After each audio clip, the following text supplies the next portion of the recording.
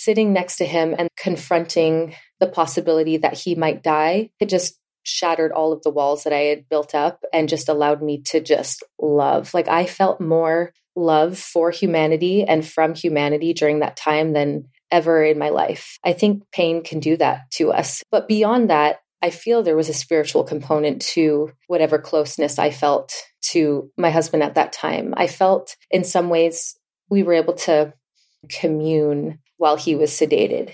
And I think when you connect with someone on that level, it's just soul deep and energetic. And it creates this just pure love without all of the confusion of the day-to-day things that partners go through. And just to fully see him, I saw him completely during that time. And it was very, very beautiful and very terrible and painful at the same time. So one thing every person will share, if we're blessed with enough years at some point, sometimes a number of times over, we will face profound adversity, struggle, and the potential for loss on the biggest scale. How we move through these moments, how we step into and are changed by them, and how we emerge from the experience, it's a big part of how we experience our lives and make it good. Even in the darkest hours, can we find access to some level of connection, grounding, maybe even lightness and salvation? That's where we're headed in today's powerful conversation with Steph Catudal. So when Steph's husband was admitted to the hospital with what seemed like COVID-19-like symptoms, doctors soon discovered it was actually NKT cell lymphoma of his lungs, the same rare type of cancer that Steph's own father had suffered from years earlier. Her husband, Riz, was a stunningly fit, ultra-endurance athlete, but he was immediately placed on a ventilator and an induced coma as his condition deteriorated, and doctors warned Steph the odds of survival were slim. Yet something inside of her told her, this is not how he dies. And Steph found herself confronting grief and loss and hope all over again, this time with her young daughters by her side. As her husband battled lung cancer on life support for 84 days during the early days of the COVID pandemic, Steph searched for meaning within her family's profound disruption. And she turned to writing and spirituality, connecting with others through her vulnerability and sharing, even as she struggled to be real with her own kids about their father's bleak prognosis. And she shares her story in her powerful New York Times bestseller, Everything All at Once. In this moving and vulnerable conversation, we explore Steph's devotion, her action, and faith that propelled her to help save Riv's life. We look at the role that suffering can play in opening us to love, how navigating loss with children forces you to confront reality in a profoundly honest way, and how opening to kindness and intuition along the way can be a stunning difference maker. So grateful to be able to share this moving conversation with you. I'm Jonathan Fields, and this is Good Life Project.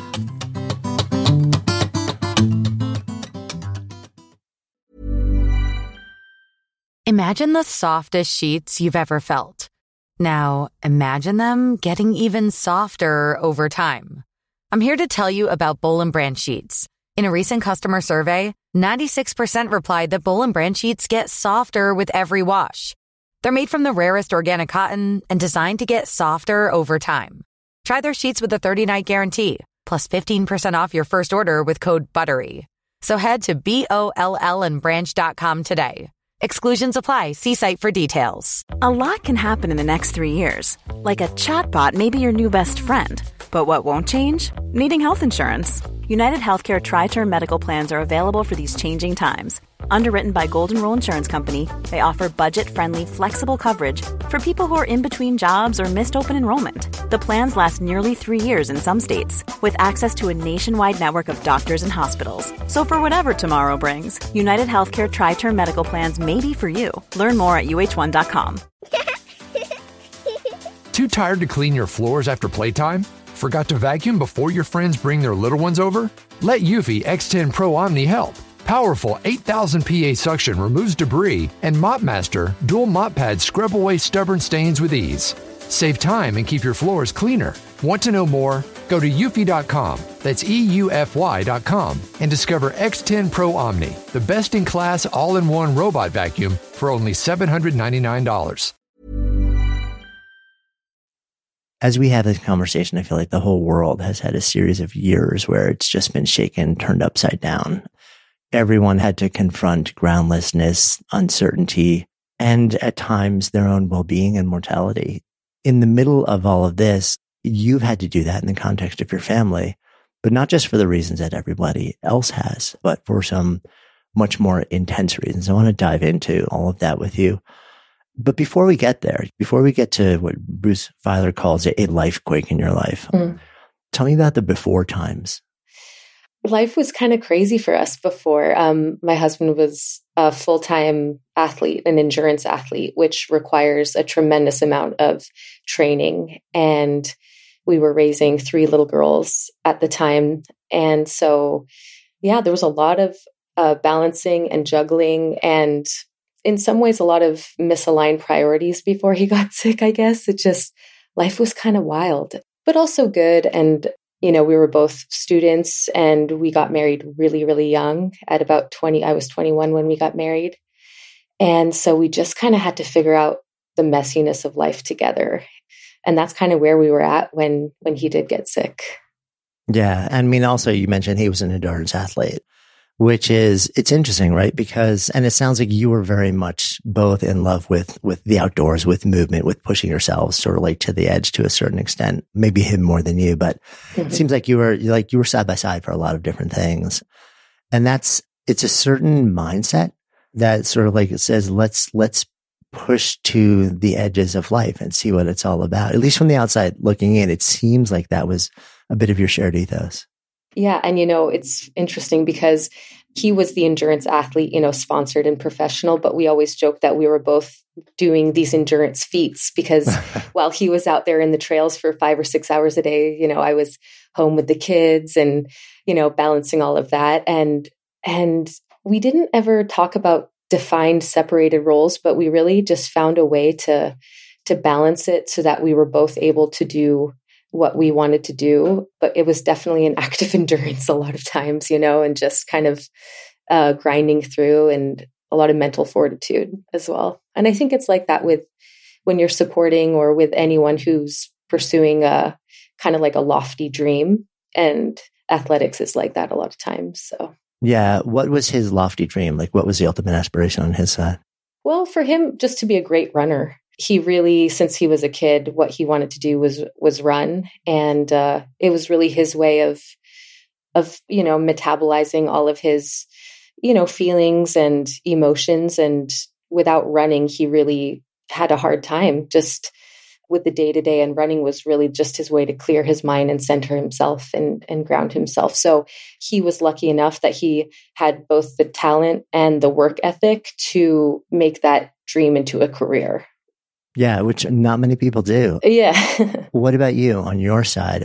How did you make meaning of the world? What was your processing sensibility? Because clearly at some point writing drops into your orbit, but I'm curious, was that an early part of your experience or did that come later? Yeah, writing has always been my means of making sense of the world. I remember my mom kind of brought this up when I started writing my book, that I would be 6 years old and I'd take out this encyclopedia of animals that we had, back before the internet. So it was a big, giant book. And I would just flip open a page and choose an animal and write a short story about an animal. And that's I've always had a passion for writing. And then when my dad got sick, writing poetry when I was 14 years old, poetry was kind of my way of making sense of the pain I was feeling. And eventually I did go to school for writing. I went to grad school for media, peace, and conflict studies. I wanted to be a war journalist before I had kids. And so, yeah, writing has just always been really the only true passion that I've had in terms of a sustainable career. You mentioned when your dad got sick, when you're, I guess, about 13 years old, your dad ends up with lung cancer. Mm-hmm. And it sounds like also you were brought up in a household where faith was a central part of it. Mm-hmm. And moments like these, no matter what age you are, can have you questioning everything. And it sounds like for you, that's exactly what happened. Like this sort of like threw a level of questioning into you. And especially as what sounds like you were sort of like an introspective, creative, expressive kid, it seems like you really just started exploring and saying like, what's real, what's not real, what's right, what's true, and what's false.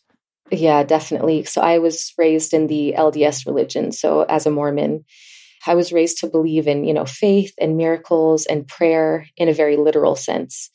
And my dad was diagnosed when I was 13.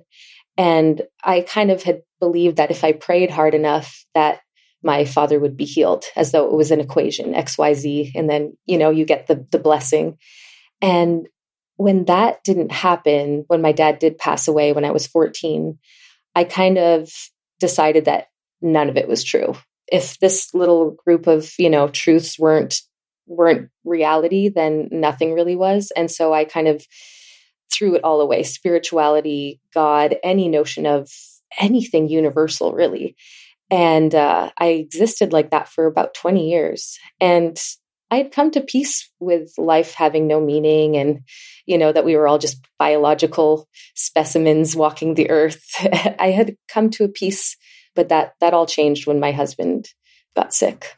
I'm curious also because it's not unusual for a kid brought up in a household where there's a strong faith-based tradition to sort of like, okay, so this is part of my life. And then when they leave high school, when they leave the house, that becomes the moment where so often people start to ask all the big questions and rebel to a certain extent.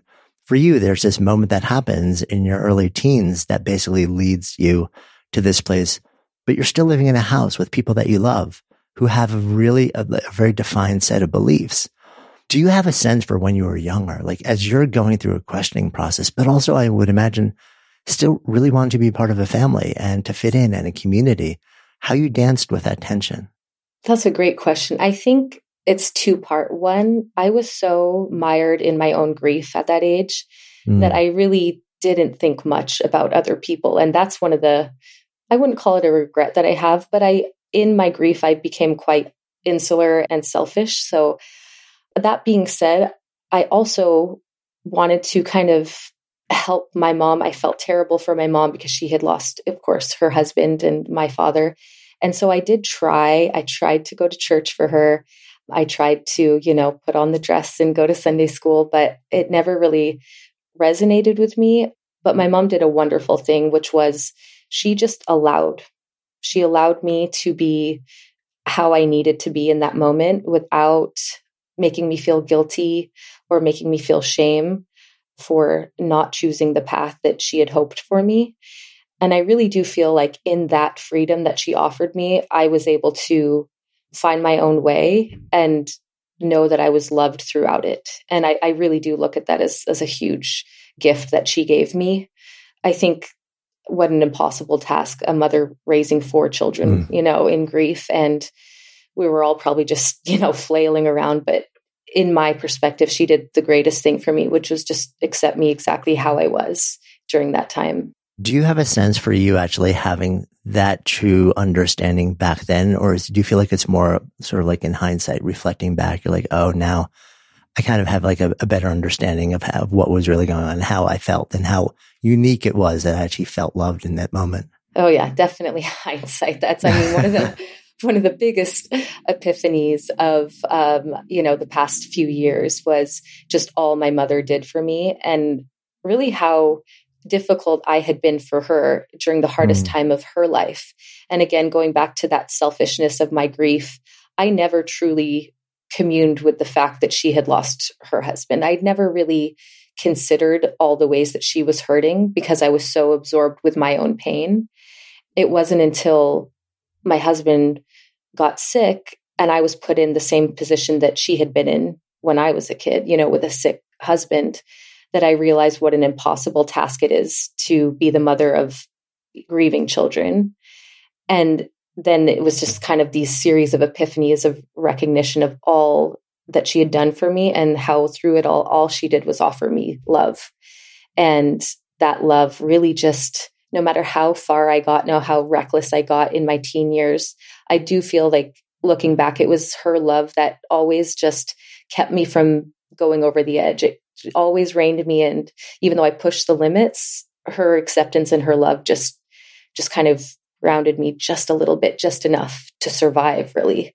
But again, only in hindsight do I see all of that. Only in the last, I'm 30, almost 38. That was probably a 36-year-old recognition. Have you had a chance and opportunity to just sit down with her and sort of like share your thoughts about that moment in time and how much you've also realized what was really happening that was never expressed back then, probably in both directions? Well, the interesting thing is my mom I call her the British Stoic. She's just a keep calm, carry on kind of woman. And so true emotional conversations were never very common. But when she saw me going through my husband's illness, I think that kind of eroded the walls, whatever emotional walls might have been between us.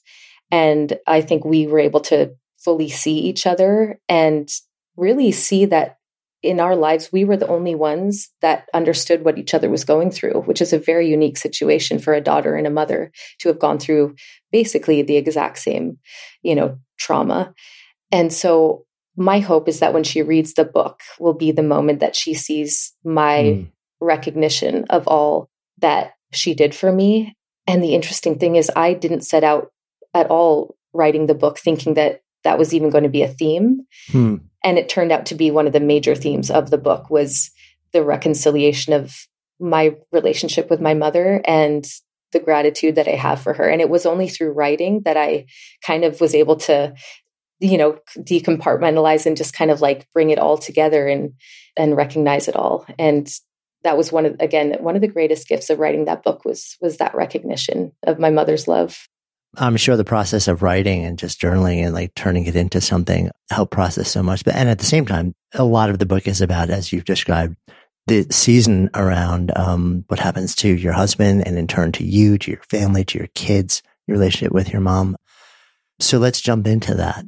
You're building a family. He's out there building a career as an endurance athlete. You're traveling around. And then a couple of years back, things go a little bit off the rails, maybe more than a little bit off the rails. Yeah.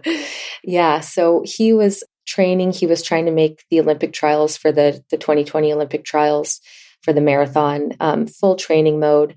He was doing 3 times a week, going to the Grand Canyon to run, about 44 miles across the Grand Canyon, a few days a week. He was in tip-top shape. And then one night, during a canyon run, he gets to the bottom of the canyon and he feels like he can't breathe. He thought he had heat stroke. He thought he was going to, maybe die at the bottom of the canyon. And it took all his strength to make it out.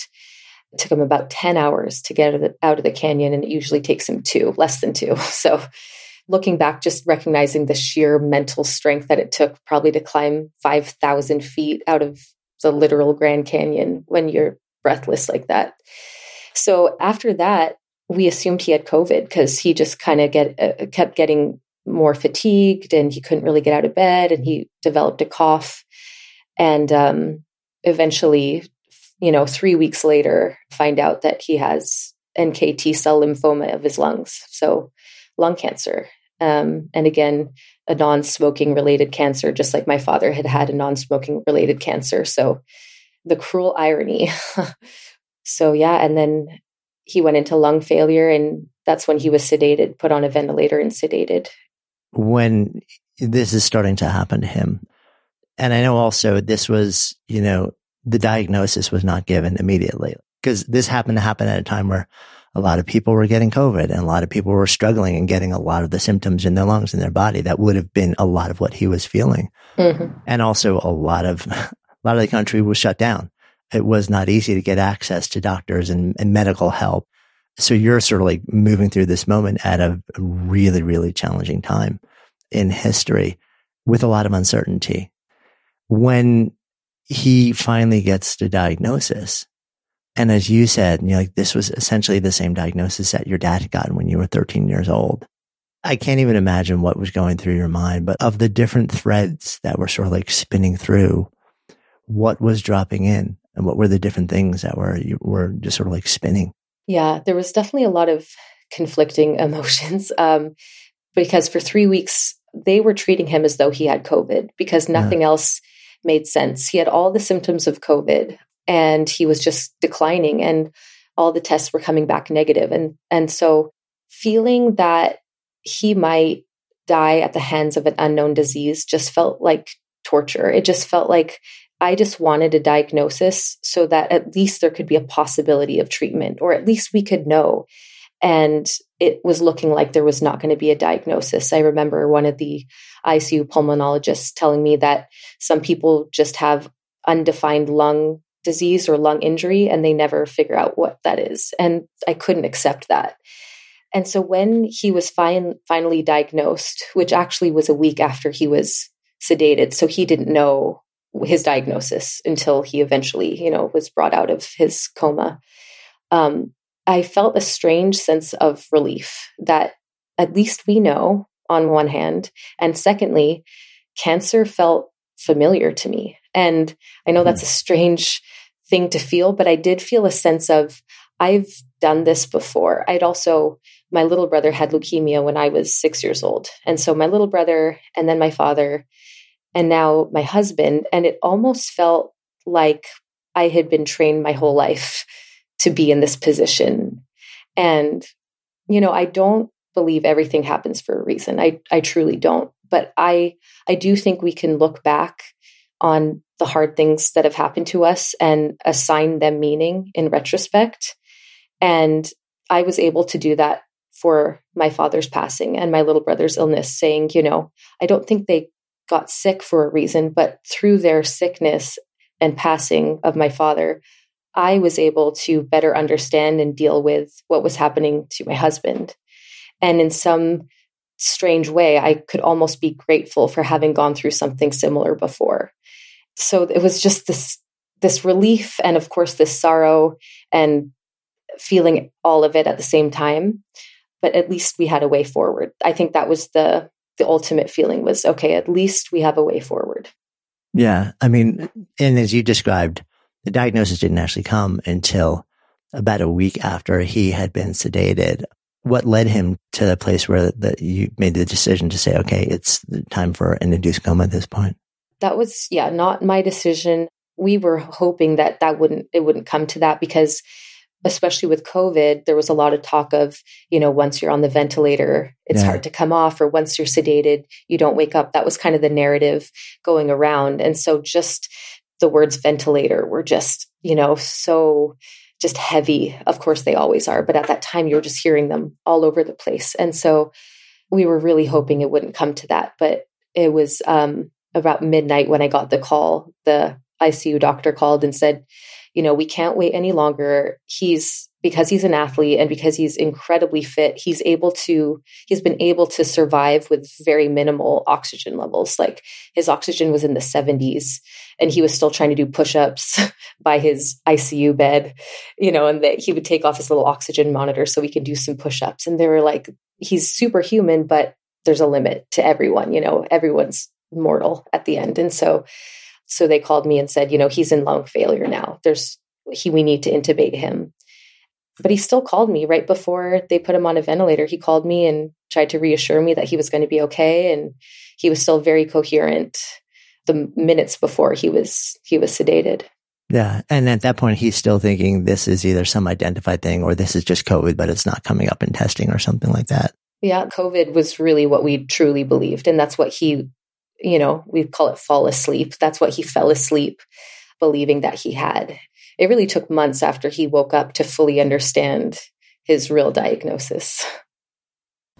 So if you're looking for ways to be happier, healthier, and more productive and creative, I have got a great podcast recommendation for you. And it's from an old friend of mine, Gretchen Rubin. She's the #1 best-selling author of The Happiness Project. And every week she shares insights and practical solutions in the Happier with Gretchen Rubin podcast, along with her co-host and happiness guinea pig, her sister, Elizabeth Kraft, who's also a Hollywood showrunner. So you can join Gretchen and Elizabeth as they reveal really fun and wise insights from cutting-edge science, ancient wisdom, pop culture, and their own experiences about cultivating happiness and good habits. Every week, they offer a manageable try this at home tip that you can use to boost your happiness without spending a lot of time and energy or money. Suggestions such as follow the 1-minute rule, choose a one-word theme for the year, or design your summer. And they also feature segments like Know Yourself Better, where they discuss questions like, are you an overbuyer or underbuyer, a morning person or night person, abundance lover or simplicity lover? And every episode includes a happiness hack, a quick, easy shortcut to more happiness. I have had the great fortune to be able to share countless lunches and coffees with Gretchen in New York over a period of actually decades at this point, and learned so much from her. And now you get the benefit of her wisdom too. So listen and follow Happier with Gretchen Rubin, an Odyssey podcast, available now for free on the Odyssey app and wherever you get your podcasts. Good Life Project is sponsored by Defender. So living in Boulder, Colorado, I'm a huge outdoors person. Adventure is just such a fun part of life. I'm always looking for ways to bring more into each day. And the Defender 110 can be a big part of that. The Defender 110 helps you push what's possible with a vehicle that's made to go further. With its legendary off-road chops, the Defender can tackle gnarly trails, tough weather, and extreme environments in no small part because they've tested Defenders in some of the harshest environments on Earth, so you can count on its durability in the wild. And the Defender welcomes all your stuff with wide open cargo space. No need to cram like sardines when there's room for the whole family and all your gear. Driving one of these legendary vehicles gives you the confidence to explore more and stress less. And it's also packed with innovations to connect and protect you, like innovative camera tech and an intuitive driver display to make maneuvering a breeze. The Defender family includes the 2-door 90, the 110, and the 130 with room for up to 8 thrill seekers. This ride is made to push limits and possibilities to take the adventure to you and deliver maximum fun along the way. Learn more at LandRoverUSA.com/Defender. Your Defender awaits, my friends.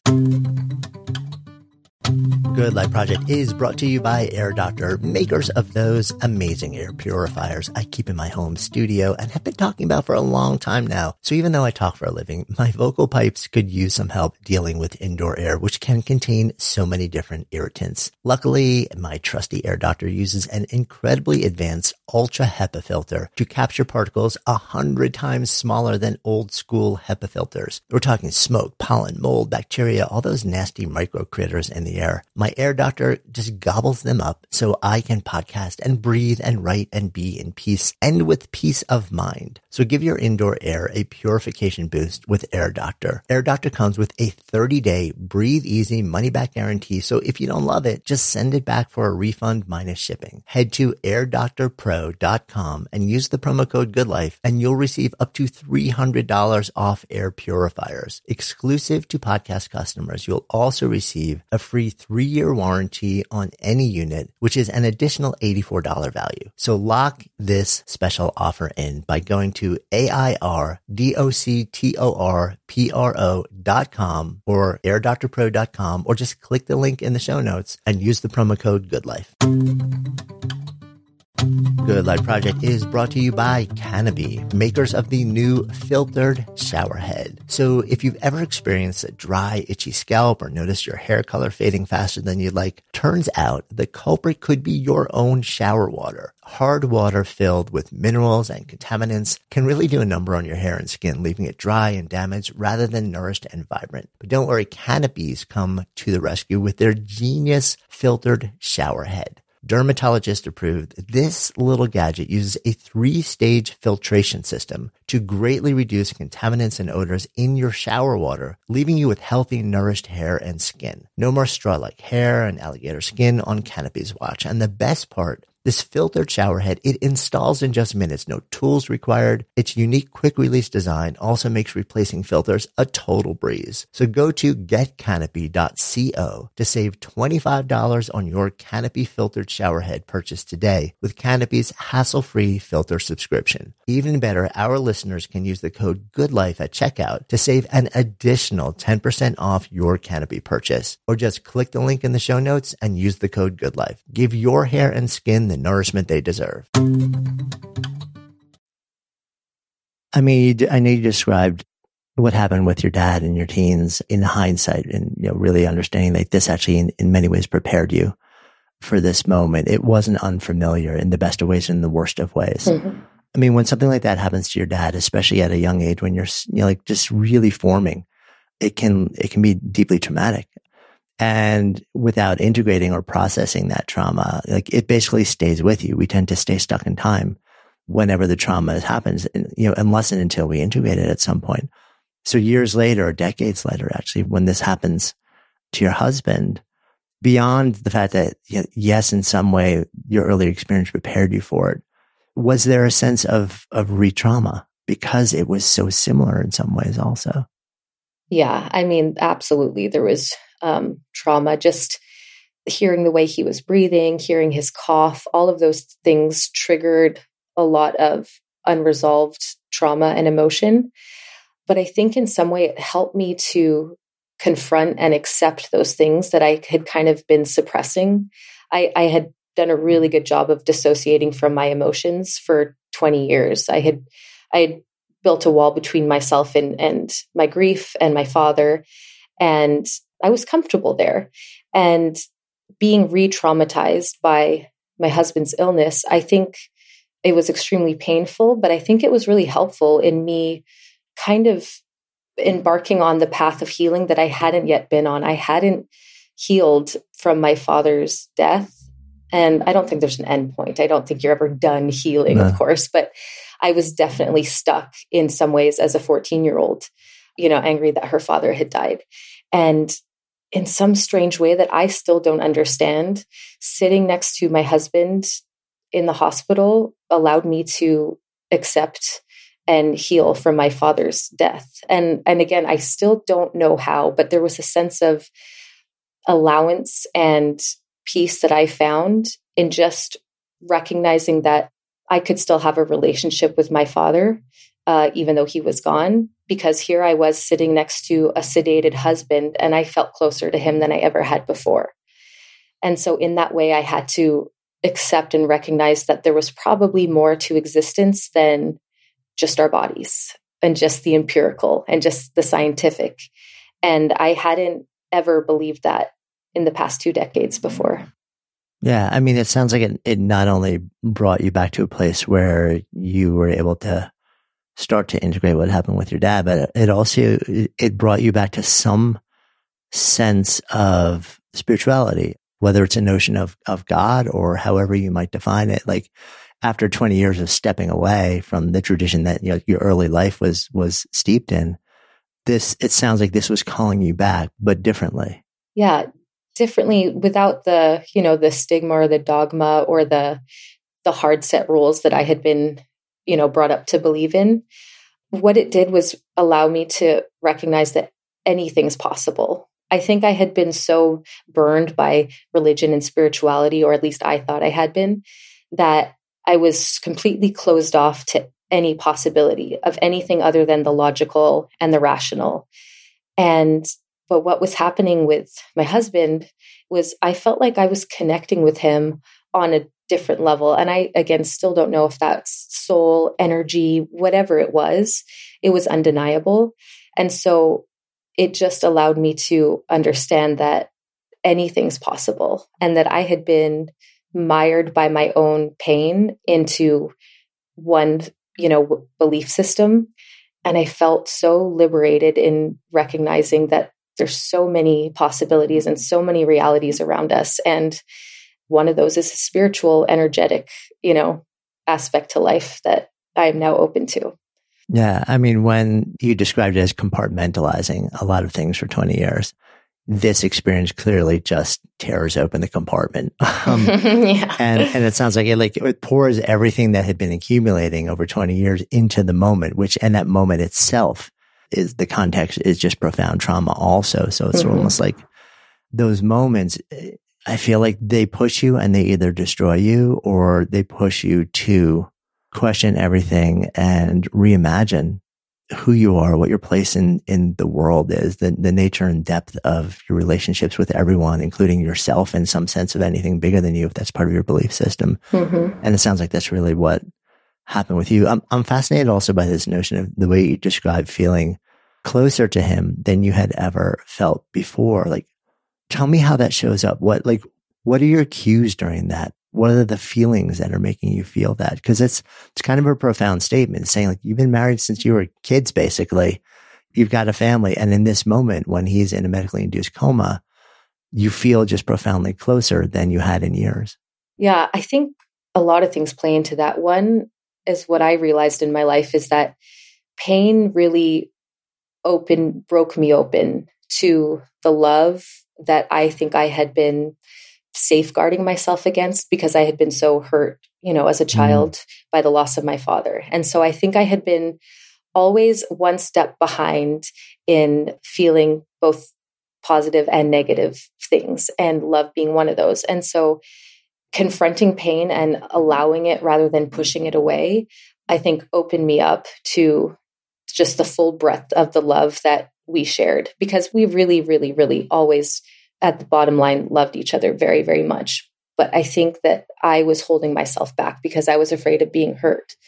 And sitting next to him and then confronting the possibility that he might die and almost in some way accepting that possibility, I think it just shattered all of the walls that I had built up and just allowed me to just love. Like I felt more love for humanity and from humanity during that time than ever in my life. And I think pain can do that to us. It can open us up to empathy and to recognizing others' humanity. But beyond that, I feel there was a spiritual component to whatever closeness I felt to my husband at that time. I felt in some ways we were able to, I don't even know how to describe it other than commune while he was sedated. That when I was close to him, I felt that I knew he was there. I knew he was fighting. I knew that he was trying to, in some way, show or tell me that he was wanting to fight. And conversely, when my father was in a coma the last few days of his life, I remember sitting next to him and feeling nothing, feeling like he was already gone. And it was a very different feeling sitting next to my husband. And I think when you connect with someone on that level, it's just soul deep and energetic. And it creates this just pure love without all of the confusion of, the day-to-day things that married couples or partners go through, and just to fully see him. I saw him completely during that time. And it was very, very beautiful and very terrible and painful at the same time. Yeah. I mean, when you're basically stripped bare, and the relationship, like everything between you is stripped bare. And and this is some of what you write about. Like you really, during this season, there was a lot of reflecting on not just who you were individually, but who you were in relation to each other, and almost like the history of your relationship, of your marriage together. And as anyone who's been together, like there are moments where you feel deeply connected and sometimes isolated. And there's often a sadness that kind of comes and goes. One of the lines that you wrote that I thought was really powerful is, sadness itself is never held, only the space for it. Mm-hmm. Tell me more about what you mean by that. Well, I think what I meant by that was recognizing how in relation to my mother, it's almost as though I was trying to squeeze sadness and try to contain it and try to control it because I was so afraid of it. I was so afraid of sadness that I just wanted to smother it. And in holding it open with open palms and just allowing it, I realized how much healthier it was and how much healthier it was for me and for others as well to just allow. And I think allowing all emotions is one of the biggest things that I was able to do or learned to do, which I'd never done before. And that's anger, and that's fear and joy and happiness. All of these emotions I came to realize aren't good or bad. They just are. And they're necessary in the human experience. They're equally necessary. And rather than trying to stifle or control my anger or my fear or my sadness, I just held space for it in my own self and allowed it to move through me. And in doing that for myself, I feel like I was able to do that better for other people, for my mother, for my husband. But it really started with myself and just learning to accept that all emotions, they just are. And I think I had spent so long kind of cursing my anger and the rage I had felt in my teenage years and feeling kind of ashamed of the course that it had put me on and the recklessness and the selfishness. But looking back, I was able to see that that anger actually kept me alive when my sadness would have drowned me. I was too young to feel that sadness and that sorrow, and that anger kind of burned through me and pushed me forward until I was able to accept the sadness. And so in that way, I was able to accept all of it.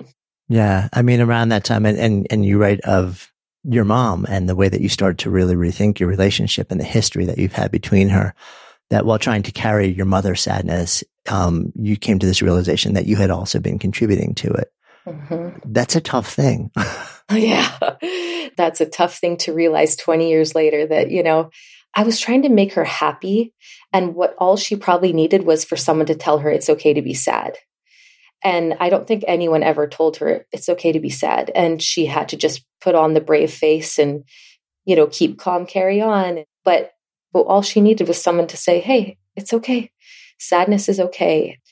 And then at the same time, during that time, I was just a crazy teenager. I was horrible for her and probably kept her up at night. And while she was mourning her husband, and I mean, just accepting that I had been that way for her during those years was a really hard thing to reckon with. But again, it's just, that was my path, and her and I's relationship is better than ever. So, sometimes things follow the path that they should, the way that they should. Yeah. So as you're in this months-long season of just like profound disruption and sadness and grappling, and I'm sure fear is a part of that, as well. You're also a mom. Like, you've got kids looking to you to try and show them how to be when their dad is in induced coma and you have no idea what's going to happen in the end.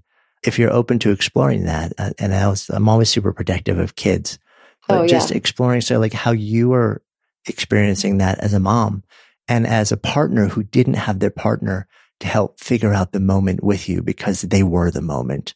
Mm-hmm. I can't even imagine wrapping my head around like how you show up and handle your own emotions and your own grief, and then look to your kids and figure out what is the appropriate way to be with them and what's the appropriate message to send to them right now. Like, how do we make them okay on a moment to moment basis, knowing that none of us are actually okay and we may not be okay?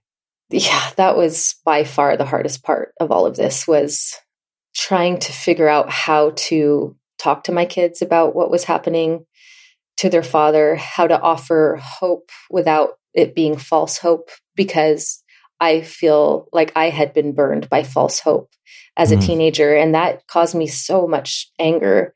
But when I was faced with the same situation as a mother, I did the same thing. I offered them hope because I didn't know how to do anything else. I didn't know how to tell them that their father was probably going to die. I didn't know how to say those words. I actually think it's an impossible task. I think you could read every book there is, and I don't think that there's a right answer. And I think that it's also individual to your children's needs, because my three daughters were at such different stages. I had, an 11-year-old and a 6-year-old and a 4-year-old. And so those conversations are going to be very different, but it's just an absolutely impossible task. And I think everyone's just kind of, flailing their way through it. But I think one thing that I made sure to do was to be as honest as I could with them.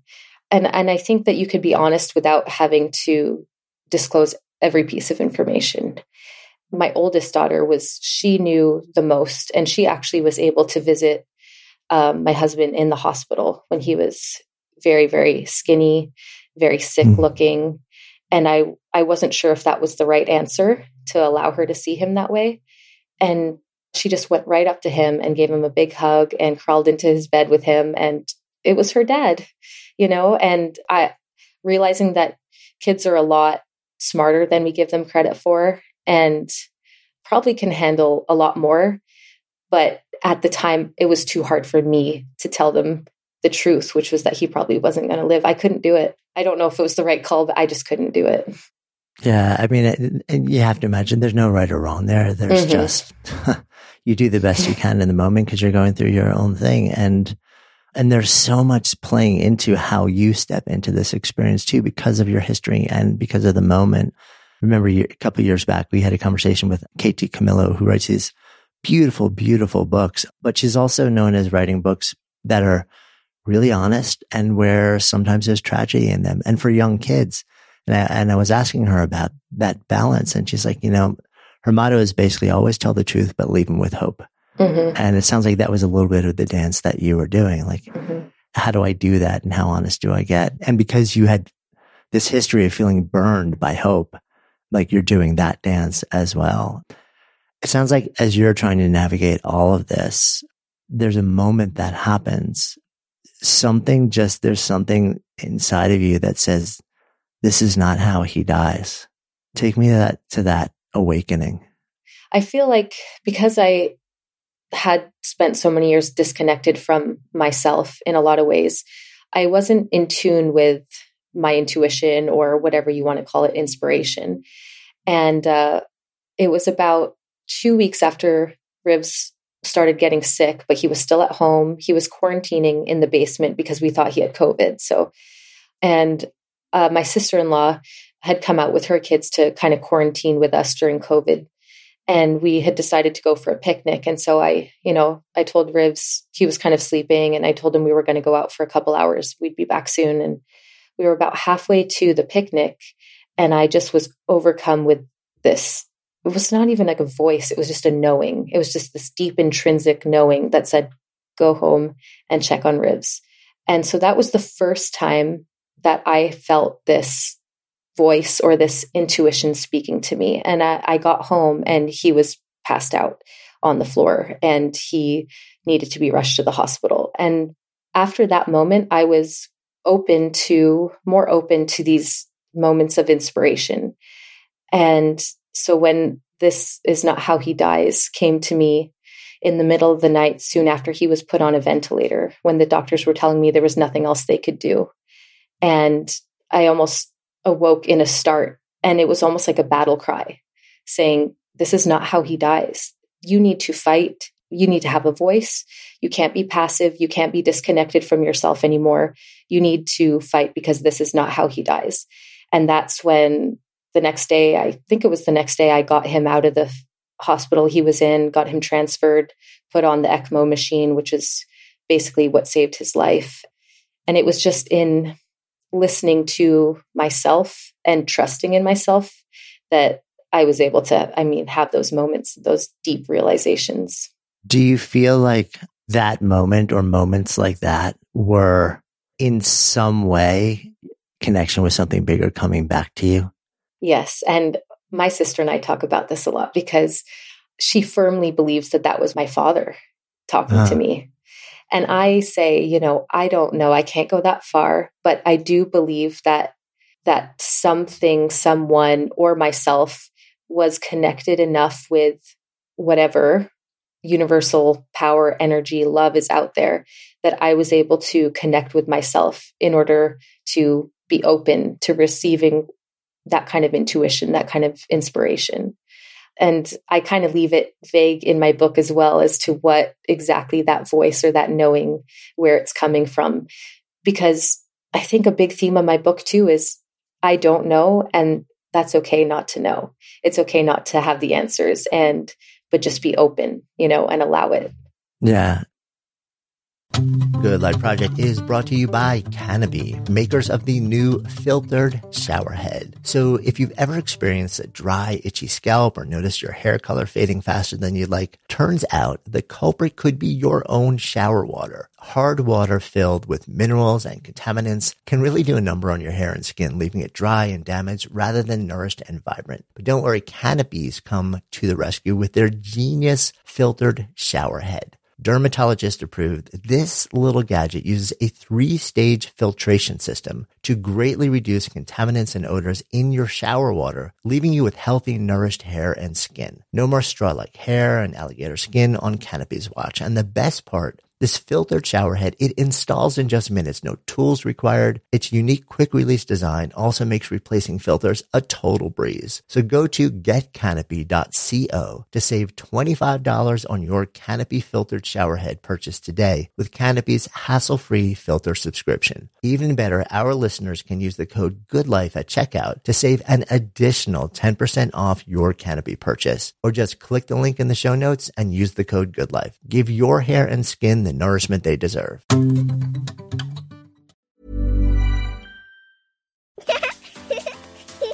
Too tired to clean your floors after playtime? Forgot to vacuum before your friends bring their little ones over?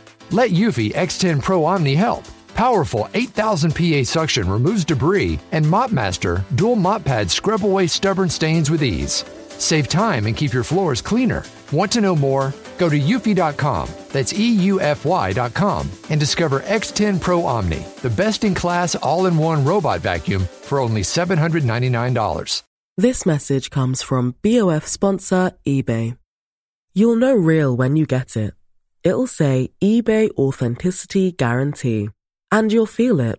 Maybe it's a head-turning handbag, a watch that says it all, jewelry that makes you look like the gem, or sneakers and streetwear so fresh every step feels fly. eBay gets it. So look for the blue check mark next to that thing you love and be confident that every inch, stitch, sole, and logo is checked by experts. With eBay Authenticity Guarantee, you can trust that feeling of real is always in reach. Ensure your next purchase is the real deal. Visit ebay.com for terms.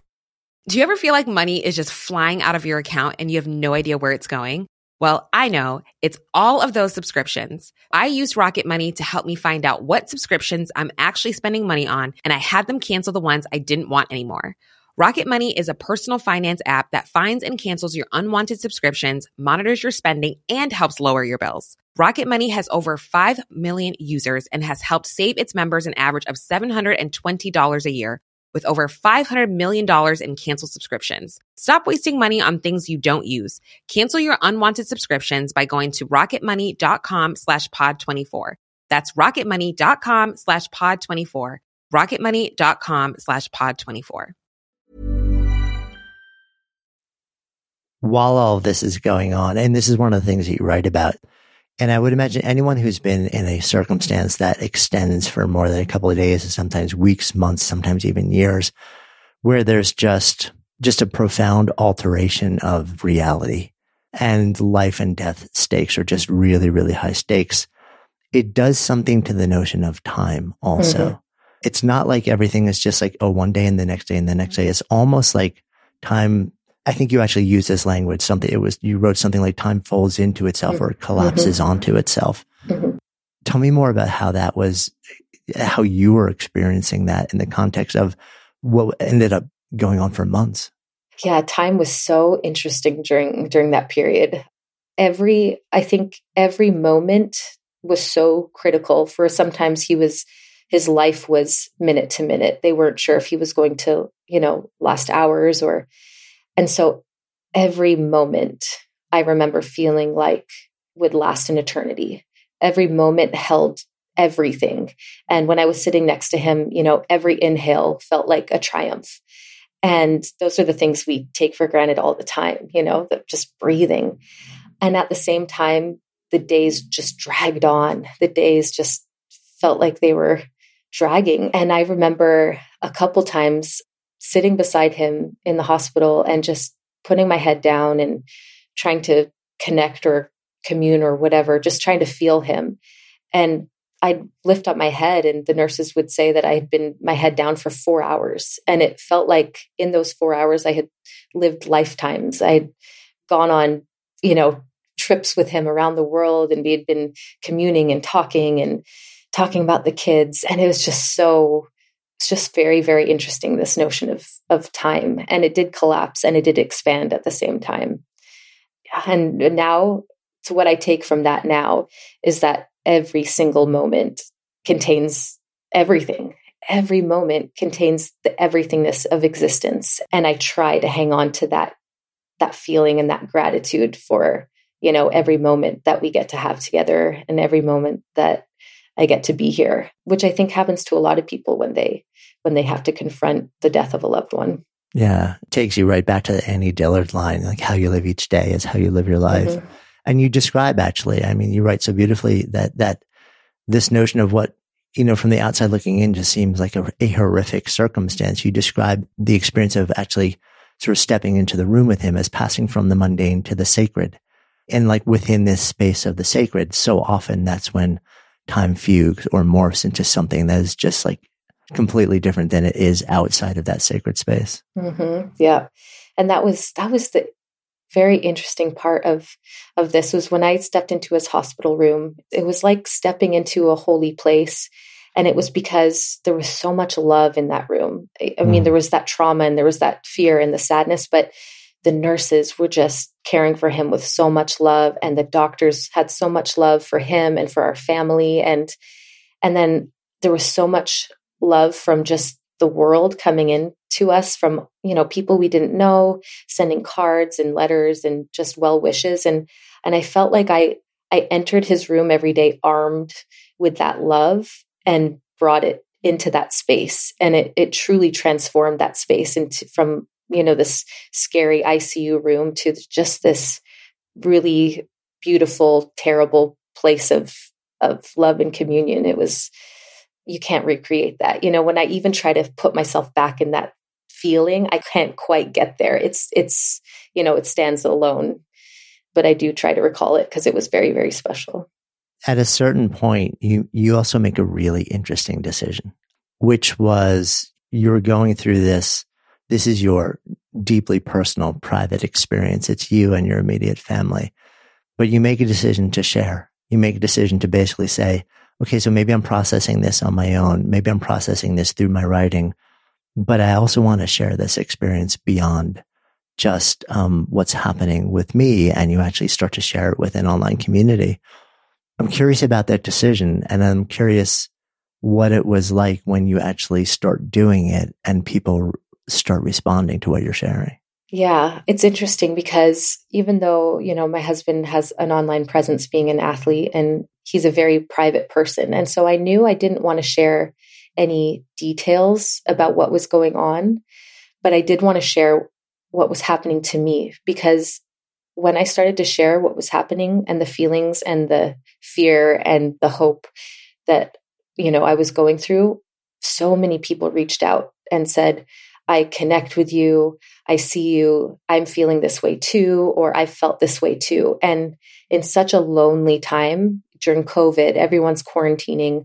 I couldn't see any of my friends during that time because I couldn't risk bringing any illness to him. I felt connected to humanity through my writing. I was able to connect with other people. And it was such a gift to be able to do that because it just made me feel so much less alone in such a lonely time. And I think it's because pain is personal. It's also universal. Everyone goes through pain. Everyone suffers. And so it didn't matter what circumstances I was going through. Everyone could, connect to that feeling of helplessness and fear, but also hope and love. And I was just so grateful to be able to connect with people during that time. Because I really think in a lot of ways that saved me from feeling just really alone and isolated. When you decide for the first time, I'm going to share something, and then you write that first entry, and then you basically hit post, and you know that any number of people may see this, may read it, may share it around. The moment after you make it public, do you recall the feeling? I remember feeling free in some way because again, after so long of feeling, I had never written like that before. I had always been a lifestyle writer or, kind of a comical writer and quirky writer. I had never written about emotions before because I wasn't allowing myself to access those emotions. And when I sat to write that first time and those emotions just poured through me without even thinking, really. It felt like they were just coming out of me, like through me without much forethought. And I don't remember thinking much about posting it. I just sent it out to the world. And then I remember thinking, I'm free. I can express myself, and it doesn't matter what everyone else thinks, because that's how I feel. And there was so much liberation in just expressing myself. And then just to have people respond with so much love was, again, such a gift. I wasn't expecting that, to be honest. I just wanted to share, this is how I feel, and it's okay to feel, because I haven't felt for 20 years and now I'm finally feeling. So here's another question around that then is, so what you shared and what you continue to share, I mean, if somebody follows you on Instagram, they look at the captions, it's not just sort of stream of consciousness, this is how I feel. It's gorgeously written prose, often poetic. And that was happening at the time that you're sort of like from the first days that you started sharing this, like what you were writing was raw, it was vulnerable, it was real. And it was also literary. It was just really, really beautiful from a writer standpoint. Thank you. I'm stunned because so often it's difficult to not just express our feelings, but actually bring our art into the expression of our feelings when we're in the moment of pain. Oftentimes we can circle back and express it in a much more artful way when we're reflecting or processing after, but you're doing this in real time. I'm kind of mesmerized at the ability to do that, because do you realize that like that was really unusual to be able to actually do that and to write in a way where, I mean, if you read some of those entries from those times, it will move you to tears, but at the same time, break your heart open in the best, most expressive ways, like the greatest artists do. Wow. Well, first of all, thank you so much. I mean, that is the greatest compliment. I really, really appreciate that, because it's hard to put yourself out there, to be that vulnerable. So thank you for saying that. I honestly have to say that I only can write when I'm feeling that pain. I have a hard time writing in an artistic way when I'm not feeling the depths of myself and connecting with my true, genuine, authentic self. And I was more me during that time than I've ever been.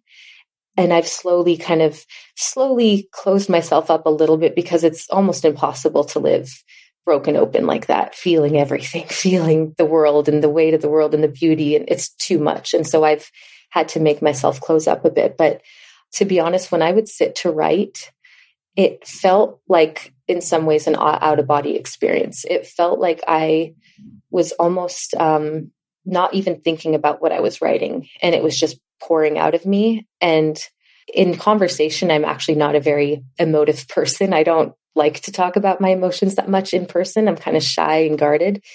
And when I sit to write, it just all came out during that time. And it was like my catharsis. And like many other things, it was one of the things that saved me during that time, to in real time process my hurt, but also my gratitude. And the fact that it came out in a intelligible way is really great, because I didn't even care what it sounded like. It was just me expressing myself. When you reflect back on it, and we should close the loop a little bit and say, at the end of the day, there's actually a lot of beauty, and there's good news at the end of this story. Yes, let's say, please. It's like Riz was known as, effectively like a medical miracle, and actually makes it through, comes back, goes through multiple rounds of chemo. And it sounds like, like as we have this conversation, is relatively healthy and out there and active and involved in the family again. When you then go back and say, okay, so I've been writing publicly through all of this, and now I'm compelled to turn this to actually tell the full story in the form of a book. When the deep pain it's really close in your horizon, but you're kind of through it. How is that for you to say, I'm going to step back into this in the name of telling the entire story? It was harder than I thought it would be. It took about a year for me to write that portion of the story.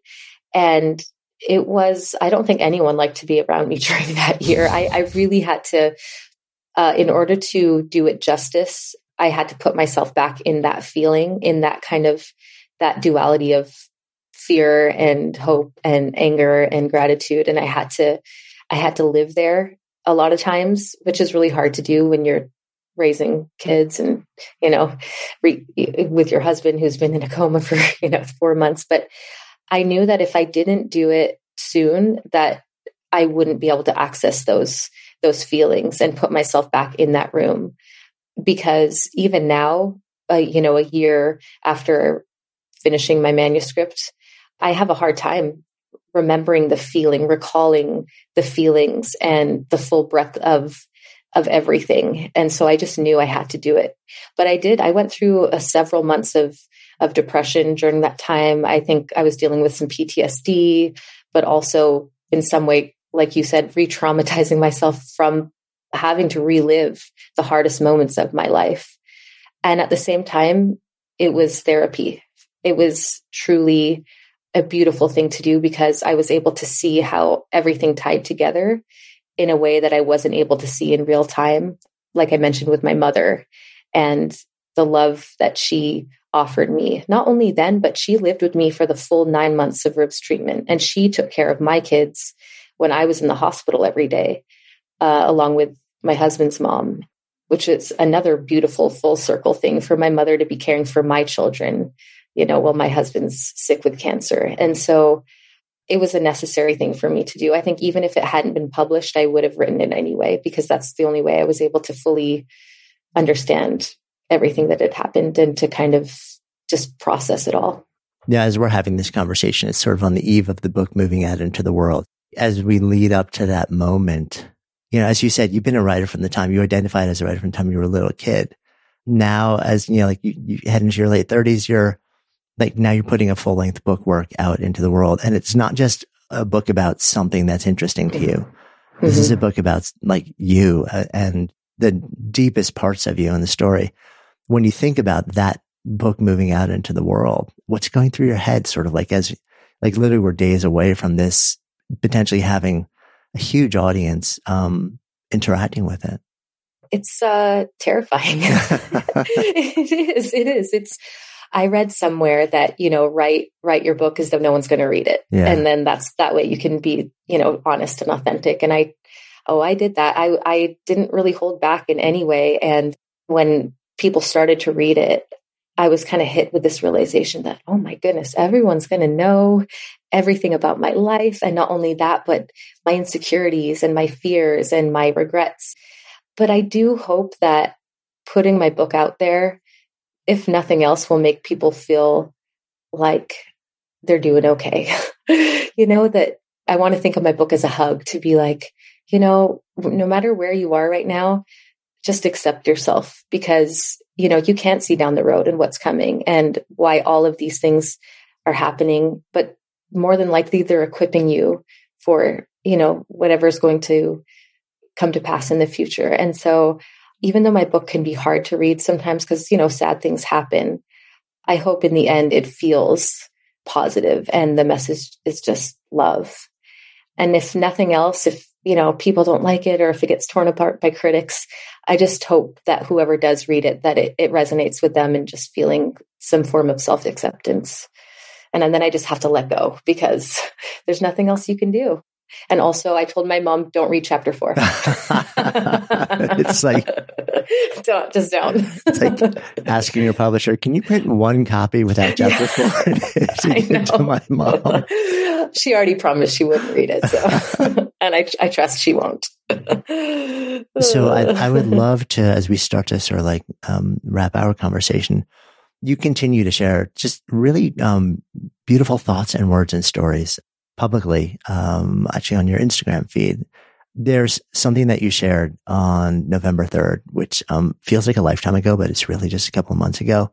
I'd love to invite you to share it. It's the post that begins, "There is no poetry in heroism." There is no poetry in heroism. It is all, I can't, but I try. I can't, but I try. I can't, but I try. And I'm scared and I can't, over and over until it becomes, I couldn't, but I did. There is no poetry here, just fear and hope, defeat and persistence, final truths finding each other, two trails that learned they had always been a circular path, bending towards each other, folding in on one another, shaking hands and saying, I needed you all along. Was there something that happened that led you to write that on that day? Well, it was actually, if I remember correctly, my husband preparing to run the New York Marathon. And only a year earlier, he could hardly walk.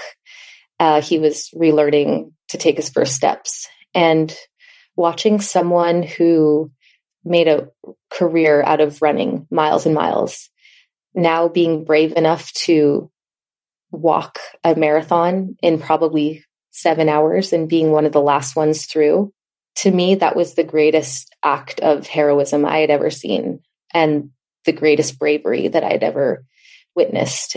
And seeing how his humility made him brave, I think made me recognize the truth of strength. And that is just being completely broken and still making it to the finish line or even to the starting line and just moving forward no matter how broken we are. And so I wrote that for him, just wanting him to know that I saw him as stronger now than ever before. And it had nothing to do with how fast he was going to run or if he was even going to finish. It was just getting there. Yeah, so beautiful. Thank you. It feels like a good place for us to come full circle in our conversation as well. So in this container of Good Life Project, if I offer up the phrase to live a good life, what comes up? Oh, to live a good life is just appreciating what's in front of us, to not be blinded by just the rat race of what we get caught up in, but just how waking up and having coffee with my husband in the morning is a gift that I hope to never take for granted again. Or the fact that, he can drop the girls off at school in the morning. And it's not about the big things. It's not about the accolades. It's just about appreciating the little things that make life beautiful. That's been so important for me to learn in the last few years. Thank you. Thank you. Hey, before you leave, if you love this episode, safe bet you will also love the conversation that we had with Mark Nebo about moving through tender moments in life. You'll find a link to Mark's episode in the show notes. And of course, if you haven't already done so, please go ahead and follow Good Life Project in your favorite listening app. And if you found this conversation interesting or inspiring or valuable, and chances are you did since you're still listening here, would you do me a personal favor, a 7-second favor, and share it? Maybe on social or by text or by email, even just with one person. Just copy the link from the app you're using and tell those you know, those you love, those you want to help navigate this thing called life a little better so we can all do it better together with more ease and more joy. Tell them to listen. Then even invite them to talk about what you've both discovered, because when podcasts become conversations and conversations become action, that's how we all come alive together. Until next time, I'm Jonathan Fields, signing off for Good Life Project.